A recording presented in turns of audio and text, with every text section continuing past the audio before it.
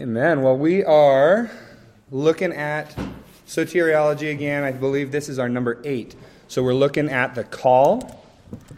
So let's go in our Bibles to Romans chapter 8, verse 28 through 30 we'll read, and that'll set us on our course. Romans 8, 28 to 30, thinking about the call as it's related to salvation.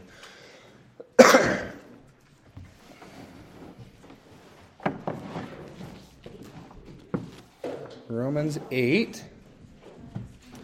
Remember our outline. We did our introduction, and then right now we're still under point number 2, prior to the salvific moment.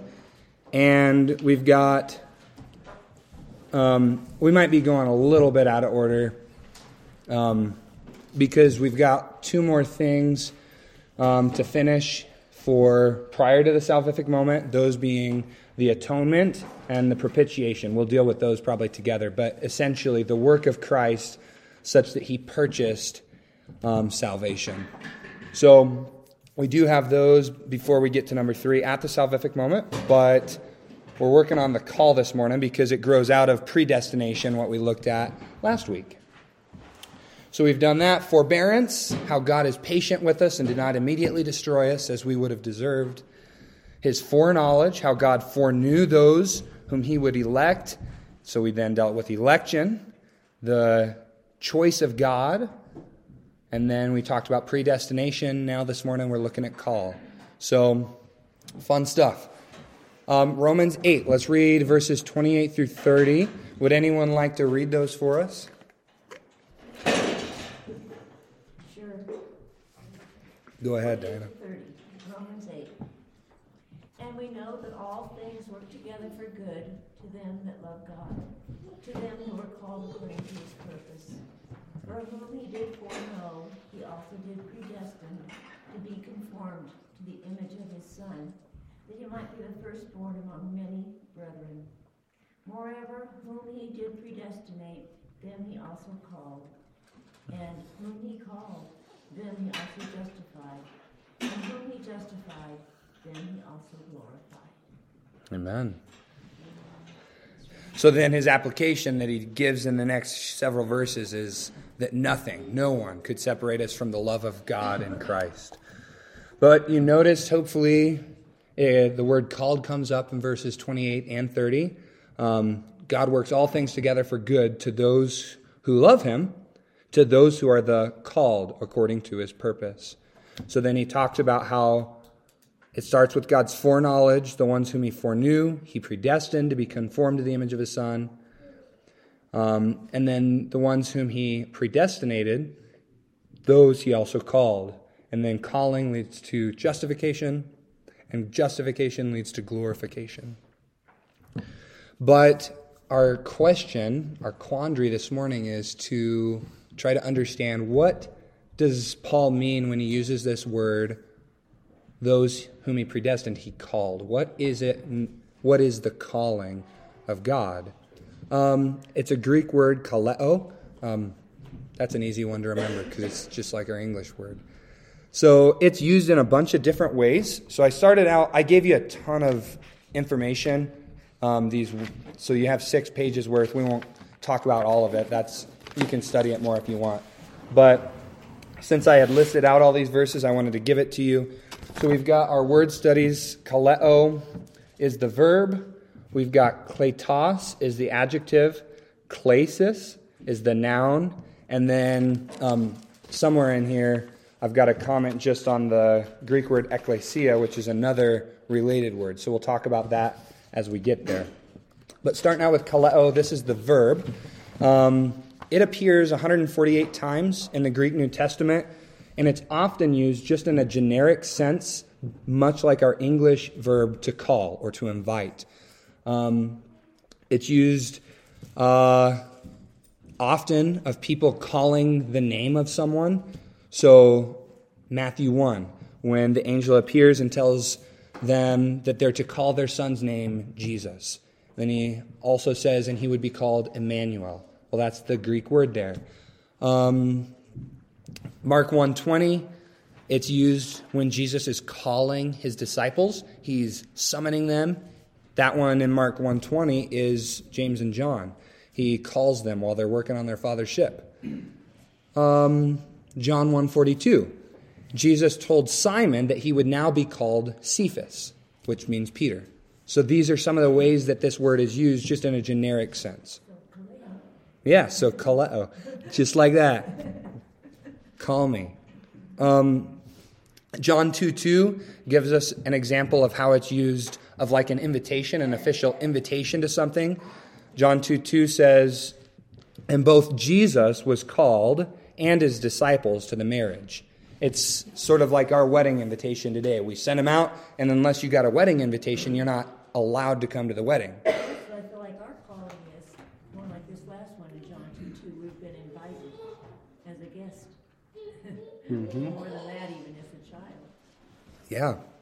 And we get several. We get a couple parables that use it in that way, speaking of salvation, and then Revelation does the same thing. It's fascinating. So those are some of the ways it's used just in a generic sense, but then it is used in a number of spiritual contexts, and I give you the list there. A lot of them have to do with salvation, not all of them do. For instance, Romans 4:17. Let's go over there to see it in a spiritual context that's not a salvation sense.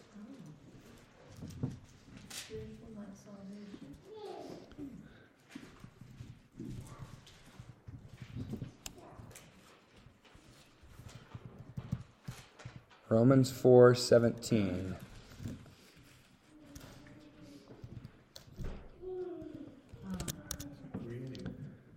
Yeah, so back it up to verse 16. He's talking in the context about the faith of Abraham and how it was imputed to him for righteousness apart from circumcision.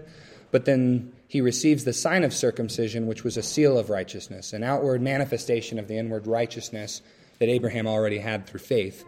So verse 16, pick it up. Therefore it is of faith that it might be by grace, to the end the promise might be sure to all the seed, not to that only which is of the law, but to that also which is of the faith of Abraham, who is the father of us all. So he's making the point that the seed of Abraham is not just people who are physical descendants of him, but specifically here he's saying all those who believe the gospel, those are the seed of Abraham, because we follow in the footsteps of the faith of Abraham. Verse 17, as it's written, I have made you a father of many nations. Before him whom he believed, even God, who quickens the dead and calls those things which be not as though they were. So the meaning of that, people debate it back and forth. What it means is that speaking of God's creation at the beginning, how he called those things which did not previously exist and now they exist. Is it that he names those things? Is it speaking of God's work of salvation in the heart of an unregenerate person such that faith which was not there is now there? You can think through what that means, but it's a related concept, whether it's the same exact salvation call, you can think on that. But that's one. Go ahead. I just want to interject. I remember years ago when I said, well, we're of the seed of Abraham since we're believers. And this poor Christian man just about fell apart. He said, you don't know what they're talking about, blah, blah, blah, blah, blah. Okay, I'll just shut my mouth. But it's amazing if people do not realize that we're of the seed of Abraham. Yeah. That's right. And thank God that we are. Yes, that's right. Amen. Most of the other ones relate with this calling of God as it relates to salvation. So we could go, since we're in Romans, let's go over to Romans 11:29 to get another one that you can think through how it's being used. I'm way down now, sorry. Now I'm down under klesis, the noun. I skipped a bunch.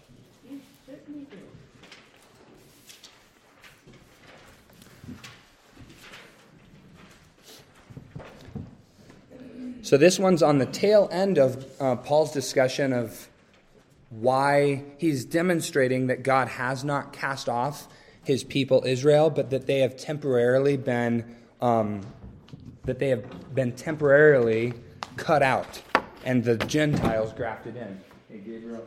Thank you. We're on page 3, Gabe.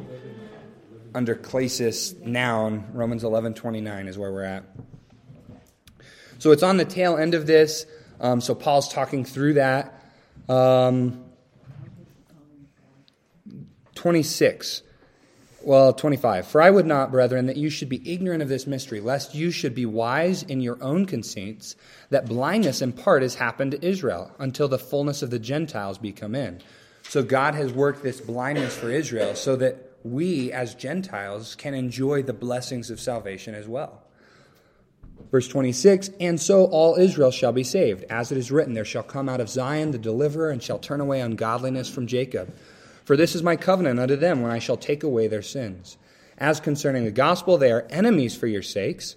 And we understand that because the Jews largely opposed Paul's ministry and this ministry of this first generation of Christians in proclaiming the gospel. So they're enemies as touching the gospel, but as touching the election, they are beloved for the Father's sakes. In other words, they are still God's chosen, beloved people.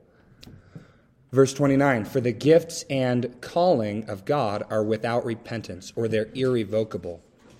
So whatever that's getting at, Paul's point is God has not gone back on his word to Israel.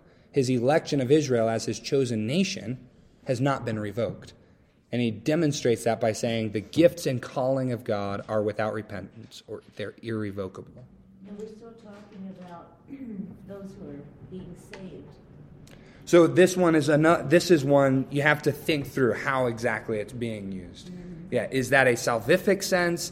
Is it the sense of how God called the nation of Israel to himself? Is it just a generic all of the calling that God does in the various different ways? He doesn't turn away from that. Well, some people believe from the scripture that Israel, no matter whether you're a saint or a sinner, you're going to be saved, and God's right. going to turn away your sin. And I have difficulty believing that. I mean, you yep. do a miracle like that, but what do you believe on that? I think if you read through Romans 9 to 11, Paul makes it very clear that the ones who reject God's gospel through Christ, they're not saved. So I can refer to this as a nation in my mind. Yeah, correct. Yep. So those are some of the ones that you can think on how exactly it's been being used.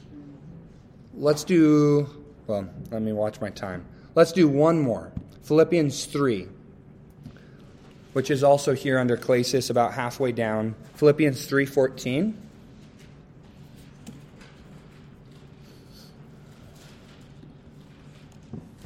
The beginning of chapter 3, Paul has talked about how if anyone can have confidence in the flesh, Paul can have more, because he was the pinnacle of what a Jew should be.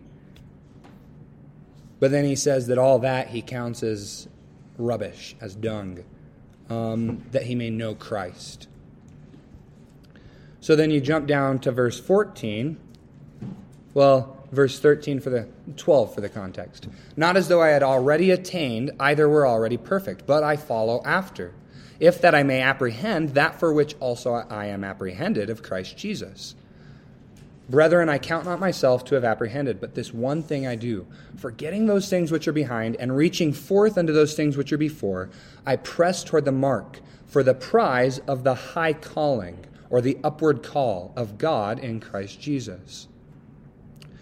So Paul says, I haven't already attained. As Christ-like as Paul was, and as we read his letters and see his life, we're like, wow, if only we could be like the Apostle Paul. But Paul says, I had not yet attained.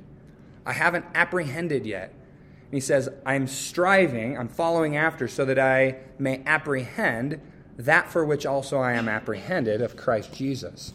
That's kind of a funny way to say it. What's he getting at there? Any thoughts? I'm sorry, could you repeat what you said? I wasn't listening. You're good. Verse 12. Paul says, I follow after, if that I may apprehend that for which also I am apprehended of Christ Jesus. What's he getting at? What's he mean when he says that? Does the question make sense? You tell us, because apparently you were getting back. Yeah. I'm gonna let you know the answer. What? I'm like he's trying to, he already is getting salvation, but he's trying to work towards it, but not like works give us salvation. He's already attained salvation. Does that make sense? Mm-hmm. Okay. Could Brother I Warren? read it in NASB? Yeah, please do. English? It makes it a little easier, doesn't it? Yeah. Not that I have already obtained it. Louder. Not that I have already obtained it or have already become perfect, but I press on that I may lay hold of that for which I was laid hold of by Christ. Mm-hmm. Like walking with Christ, even though we have salvation, continue to go and walk with him. Yeah, that's exactly it. So he says, Christ has made me his own. He's laid hold of me. But I am striving that I may lay hold of it. Christ. Fully. So we didn't read verse 11, which is why we're struggling. He says that he wants to know Christ, the power of his resurrection, share his sufferings, becoming like him in his death. Verse 11, if by any means I might attain unto the resurrection of the dead. That's his goal. He's looking forward to the resurrection. And he says, I haven't attained it yet. I'm not perfect yet. I'm not perfectly Christ-like yet, but that's the goal. So Christ has made me his own, so now I'm striving toward that goal. But then in that context, that's where he says, I press toward the mark for the prize of the high calling of God in Christ Jesus. So how exactly he's using calling, that's what you have to think about. I press on toward the goal for the prize of the upward call in Christ Jesus. So he's obviously using an athletic metaphor, pressing toward the mark for the prize. You got to get to the finish line before you can be awarded, but the prize is this upward call of God in Christ Jesus. And I think of high means it's really something so rare and special as a prize, as a reward. Not that it's just from heaven and upward calling to go to heaven. It's the highest thing you could get. Yeah. It's good. So that's a fun one to think about. But then let's look, page 4. Let's think about some salvific calling.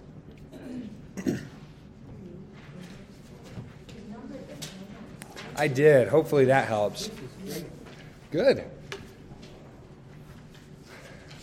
What we'll have to figure out, though, is how to number the next one. If it starts back at 1, or if it has to go 7. Put a cover on his booklet called Theology by Daniel.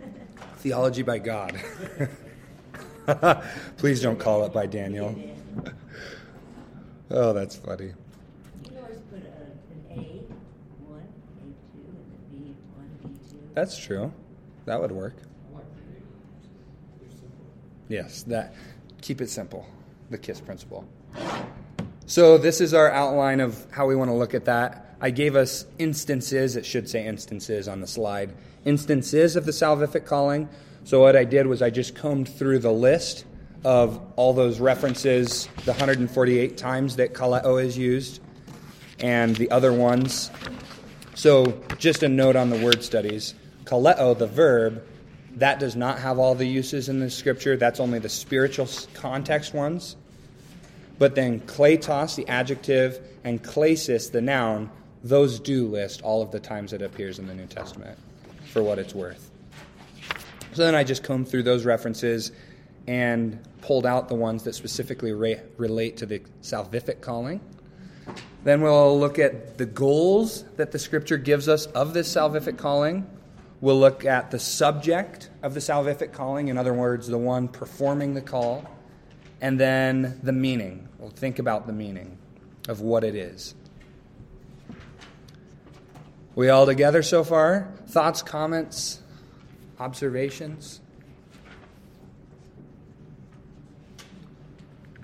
All right, then let's pick it up at the top of page 4. We get several times where it's used in the Gospels. Matthew 9 and Luke 5 are related instances. Let's go to Luke 5, verse 32. Representative of the way that Christ uses it. And recall at the end of our last hour, we did look at Matthew 22. Remember the parable of the wedding feast where the host invited guests. Those guests declined the invitation, and so then he invited everyone. All that his servants could find, they were invited. But at the end, someone comes in and he doesn't have on a wedding gown, and so he's thrown out into outer darkness. And Jesus makes the comment, "For many are called, but few are chosen." So don't forget that one that we talked about. But Luke 5:32, who wants to read verses 31 and 32 for us? Who's got that one? Jesus answered them, "It is not the healthy who need a doctor, but the sick. I have not come to call the righteous, but sinners to repentance." Amen. Luke 5:31. So Jesus makes a pretty apparent point. People who are whole or well, they don't need a doctor. All the sick are the ones who need the doctor. Jesus says, likewise, I came not to call the righteous, or maybe we might think the self-righteous, but sinners to repentance. So Jesus says, I'm coming to call. He's making a call. And we get the idea that this is an invitation that's open to all. Jesus didn't play favorites in whom he proclaimed the kingdom of God to, but many rejected it, like the Pharisees, for instance. He was talking to the scribes and Pharisees at that time, referring to their self-righteousness. Yeah. Yep. And yet at the same time, we have someone like Nicodemus, a Pharisee, a high Pharisee, who does respond positively to the gospel call, eventually. I was just thinking about that from a human perspective, is that God calls, extends an invitation, and we have a choice to accept it or not to accept it. I say, well, we've had parties at our house, and we've invited people, and after the second time I get to know, you sort of get the feeling they don't want to come to our house for a party. Or maybe a date. After you ask the girl twice, you say, okay, she's not interested. Someone else. Hope you guys are taking notes, you single young men. 2 no's means a no. Yeah, which is interesting. Which means that you've had the choice, you've had the opportunity, you've been invited.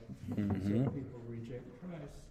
I don't know if he'll do it 2 times. Maybe he has more graciousness than we do. Yeah. But humanly, Yep. after a couple of times, it didn't take the 3rd time to get the message unless you're really a dummy. If you're really thick, it might take 3. That's funny. I think that's a good illustration of it. Yeah. So some more instances. What's interesting is Paul is the primary one to use call in this salvific sense, because Jesus said he came to call the righteous, not the righteous, but sinners to repentance. But everyone whom Jesus issued the invitation or proclaimed the kingdom of God to, not all of them were saved. You follow that?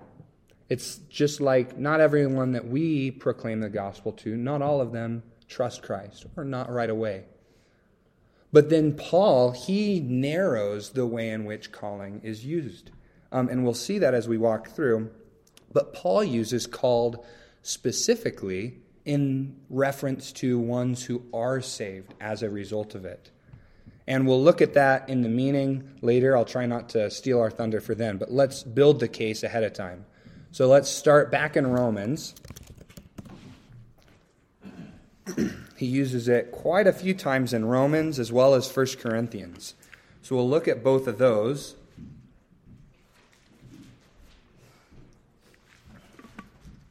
Is Romans 9? Romans 1 to start out with. Romans 1:6. You're good. So it's in the introduction of the book. Paul has just said he's talked of himself He says, Paul, a servant of Jesus Christ, called to be an apostle. That's our word, called. That one's the adjective. He was called to be an apostle, a called apostle. And for Paul, it's interesting because his salvation call and his apostolic call were synonymous. They happened at the same time. When Paul was saved, he also then received this calling as an apostle of Christ. So then he talks down through that. He says he's separated under the gospel of God, and then he belabors the point of this gospel of God. He talks about what it is in short, but then drop to verse 6. Among whom, speaking of the nations, among whom are you also the called of Jesus Christ? To all that be in Rome, beloved of God, called to be saints. Grace to you and peace from God our Father and the Lord Jesus Christ. No one's going to make the argument that Paul wrote the letter of Romans to all the people, both saved and unsaved, in the city of Rome. It's very clear it's being written to those who are called to be saints, there in verse 7. It's written to people who already know the gospel. They've already believed the gospel. And yet it says, Paul says they are called. Among these nations, they're called. And they've been called to be saints. May I just take a rabbit trail and ask you Sure. something, just for clarification? An apostle is someone who has seen Jesus Christ. Mm-hmm. And Paul actually saw Jesus Christ, and he was taught supposedly 3 years under Christ's tutelage. Am I correct? Thank you. Yeah. So there's some people might try to say, because there are times when apostles are used of some other people, but there's the verb apostello means to send. So an apostle is someone who is sent. So in a generic sense, God has sent us all. Yeah. But in the technical sense, an apostle was one who had what we might call power of attorney. They were an authoritative spokesperson on behalf of Christ. Yeah. Stronger in that argument now. Thank you. Good. Amen. Some people say missionaries are apostles. They do. And they even declare to the apostle to the Philippines or to China or whatever it is. Yeah. Because they're sent, they have the authority of Christ. Yeah. And the difference, because I agree that in the non-technical sense, like a missionary is an apostle and they've been sent, just in the sense of that Greek word. But with the theological sense we get through the rest of the Scripture, they don't have the authority to speak on Christ's behalf. In other words, to write Scripture. They can only say, "Thus saith the Lord," because it's recorded in Scripture. Yeah, because it's already been said. Yeah. Thank you. It's interesting. Okay, so then we just looked at Romans 8:28 and 30, where call comes as a result of predestination, and it eventuates in justification and glorification. Can I back up 1 second? Please.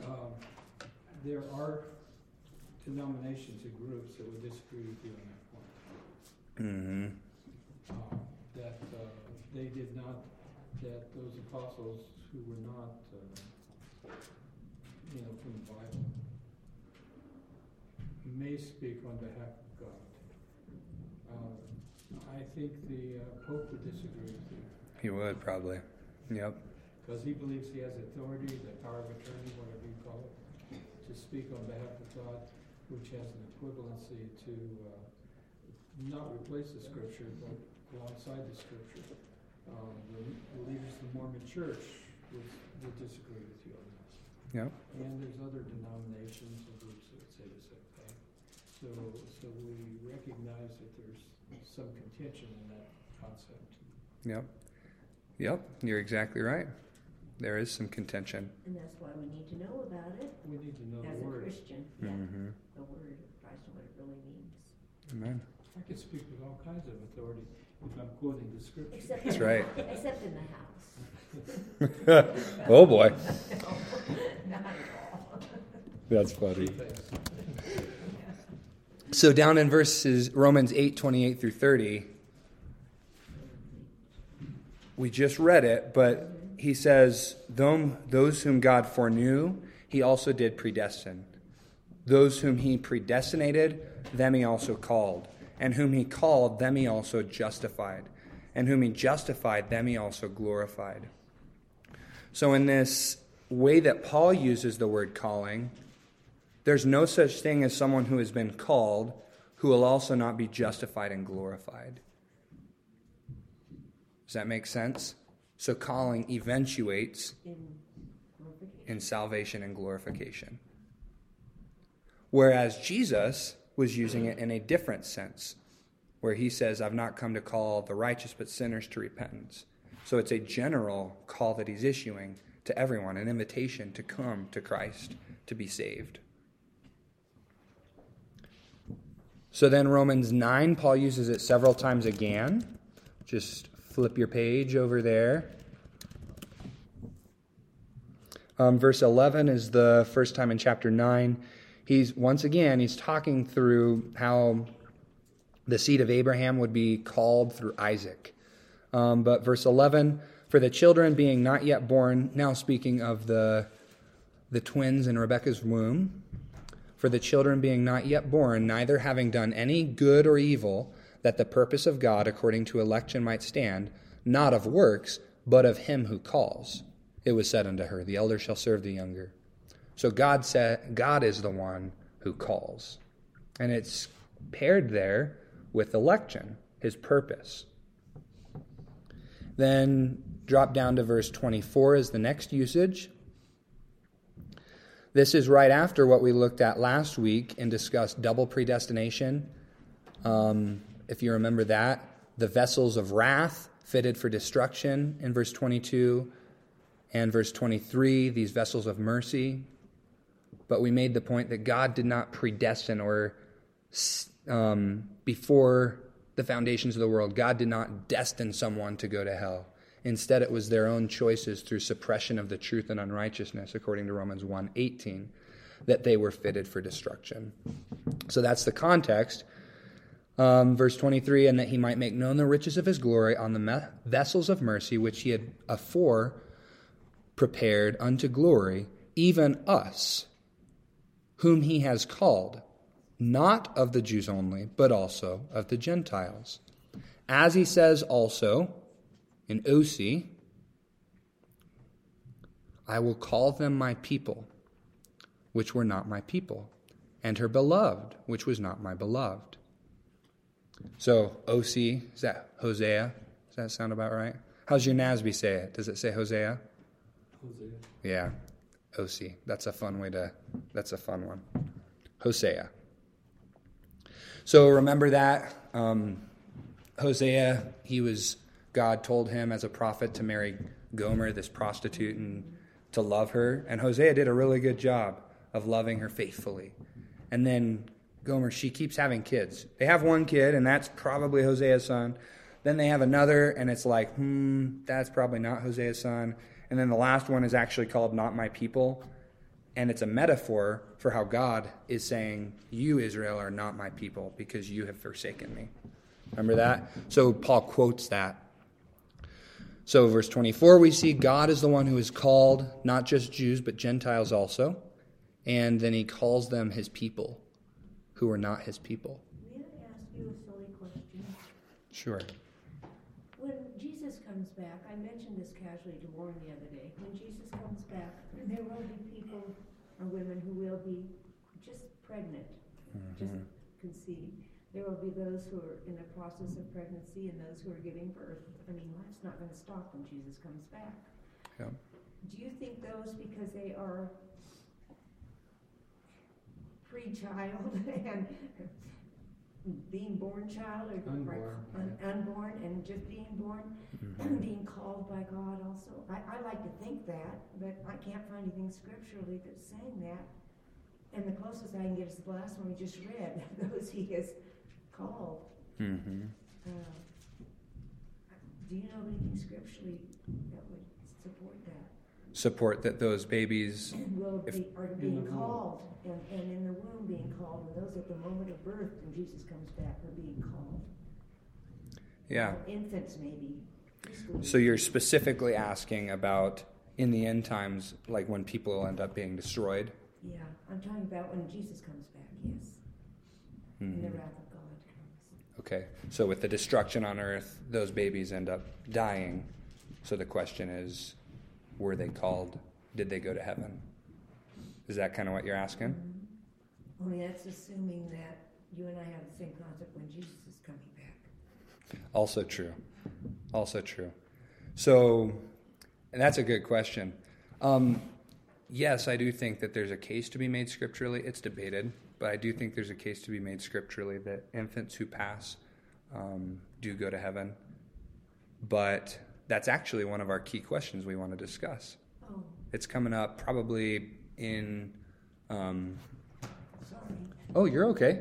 It's coming up probably in number 4, following the salvific moment, or maybe in number 3 at the salvific moment. Candace? Well, to piggyback off of that, I literally just had this thought the other day about the children that rise up against Jesus still after the 1,000 years or whatever. I mean, are all of those children going to go rise up against Jesus, or is it certain ones that are? Or will they be Like, called in some way? Yeah, do you know what I'm saying? Yeah, I Is that do kind of know. what you mean? Well, yeah, but I'm thinking more. Again, Are you thinking about in that moment Jesus comes and there's Uh-huh. babies in the womb? But like I was thinking about the children of the wrath. children that are born during that time of the 1,000 years. Like, is it their calling to rise up? Like, I don't think God would call them to I want to say sin, but we won't. Like, I don't know. That's my thoughts. So you get into discussions of the Holy Spirit still being present or not present on earth at that time, still doing the work or not doing the work, and how evil are the people, and therefore they're not called Yeah, like because the the whole Holy point Spirit's not is there. to show that we would still rise up against Yeah, God, right. and not that He would call us to do that, but like that we would just naturally do that. But it's like those children born at that time, will there be children that choose to not go up against Jesus? Does that make sense? It does make sense. Yeah, we could go and read like Revelation 19 to 22 and think about that. So children born, your question, Candace, is children born during the millennium. Yes. Do some of them choose? Obviously, we see some of them choose to rise up against Christ and to try to go to war against him with Satan. But then are there some others who choose to trust King Jesus? Right.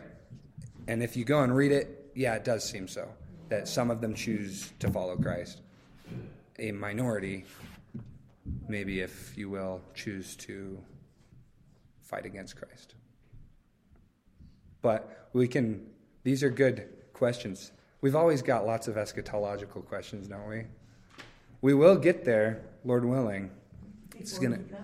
That's right, Lord willing, before he comes. This is our 7th doctrine, or 8th. Yeah, 8th, sorry. We've got, once we finish soteriology, we'll do ecclesiology, which is the study of the church, and then we'll go to eschatology, the study of the end times. Brother Warren? This question these guys are talking, these ladies, excuse me, Thank you. are talking about is raises another question, which is a harder problem, the question of God's judgment. Because throughout the Old Testament, you see situations where God judges people, and he says, go in and kill them all. Kill the babies and the adults and the children and the old grandmas and men and women. And so his judgment may fall on those who, have they been called? Are they just neglected, or is just the sins of the parents are reflected on the children? That's Dash the little one. interesting Mhm. questions It is. It's a difficult question as well. Yep. to be compassionate and think about those things. Yep. I do rest, though, because I agree. There are children who have not yet made a conscious choice to rebel against God, who have experienced God's wrath being outpoured in history. Sodom and Gomorrah, Nineveh, etc. Even God's own people. When Israel and Judah were destroyed, there were children destroyed. But I do rest in what God said back in Genesis, where Abraham is appealing to God that if there was even 10 righteous in the cities, to spare them. And he makes the comment, he says, shall not the judge of all the earth do right? Far be it from you to destroy the righteous along with the wicked. So the children aren't righteous if they get destroyed. So that's what you have to think through. I do agree, it's a difficult question. Well, I mean, Yeah. I think it kind of goes back to God knows our heart before we even know like what's going to happen in our future. And so I think, maybe God knew that, like, say Sodom and Gomorrah, for instance, and there's children growing up in those communities, they're going to grow up. But see, this is where I have a hard time, because it's like, I know God gives children to certain people, like to every parent for a purpose. But it's like, why did he give those specific children to the parents of Sodom and Gomorrah? Or like, why is he giving children to people in other religions? Like,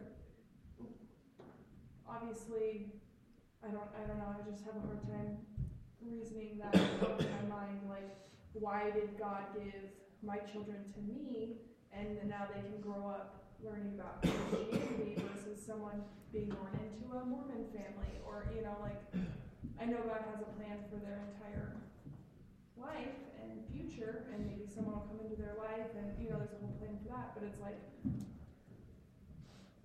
why, like, I just don't, I don't feel like that's fair, but also, you know what I'm saying? Like, God obviously is fair. the most fair person, but it's just like, I just have a hard time reasoning that out in my mind. I think you have to deal with the larger scope and then come back to the intimate details, which is the child in the womb. And if you deal with the larger scope, you can get a perspective. And it may be extremely hard to accept the specifics of the child in the womb once you've got the scope. If you have the scope, you have a framework to deal with it. And if you don't have And a I large think she's scope, asking for what is the scope, so that she can deal with that question. What is the scope? Yeah. Well, and it's interesting. So, like, assuming God gives these children, which he does, but also it comes through free will, procreation. So God did not necessarily say such and such a person is only going to be able to hear a false religion. I'm going to purposely put them in a family where they'll end up condemned. Right. But at the same time, I think the book of Romans actually gives a really good argument for, or a really good answer for that in chapters 1 through 3. That even the people who were born outside of Judaism, God still gave them creation through which his eternal power and the Godhead are seen, and he gave them a conscience to know right from wrong. And it seems that those who positively respond to God's general revelation through creation and conscience, that then they receive some form of special revelation. So take Rahab, for instance, a Canaanite, a wicked prostitute in the city of Jericho, and yet she sees what God is doing just the same as all of her Jerichoans.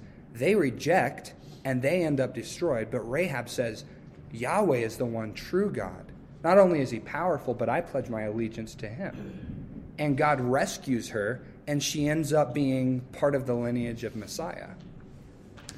So that's how I work through it, is that God has made it readily available to all, that when they respond positively to the truth that they see revealed through creation, conscience, and history, then God gives them special revelation such that they can be saved.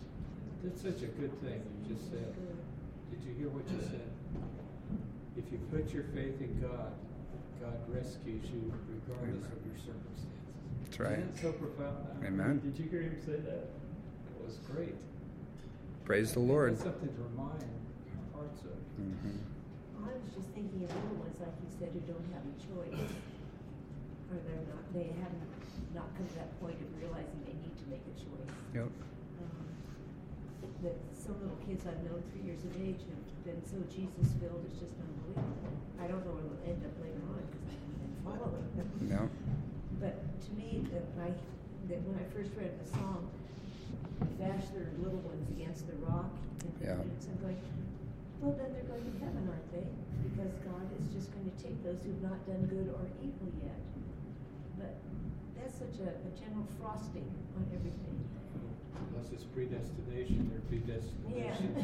predestination to be evil. And he knows and it. it's interesting because I have a good friend who actually tried to make that argument to me. He said, I don't think babies go to heaven when they die because only if they were predestined do they. And I don't know that. So, boy, try sharing that with a mother who's lost a child. It's not going to be a very comforting solution. That's right. But we will save that discussion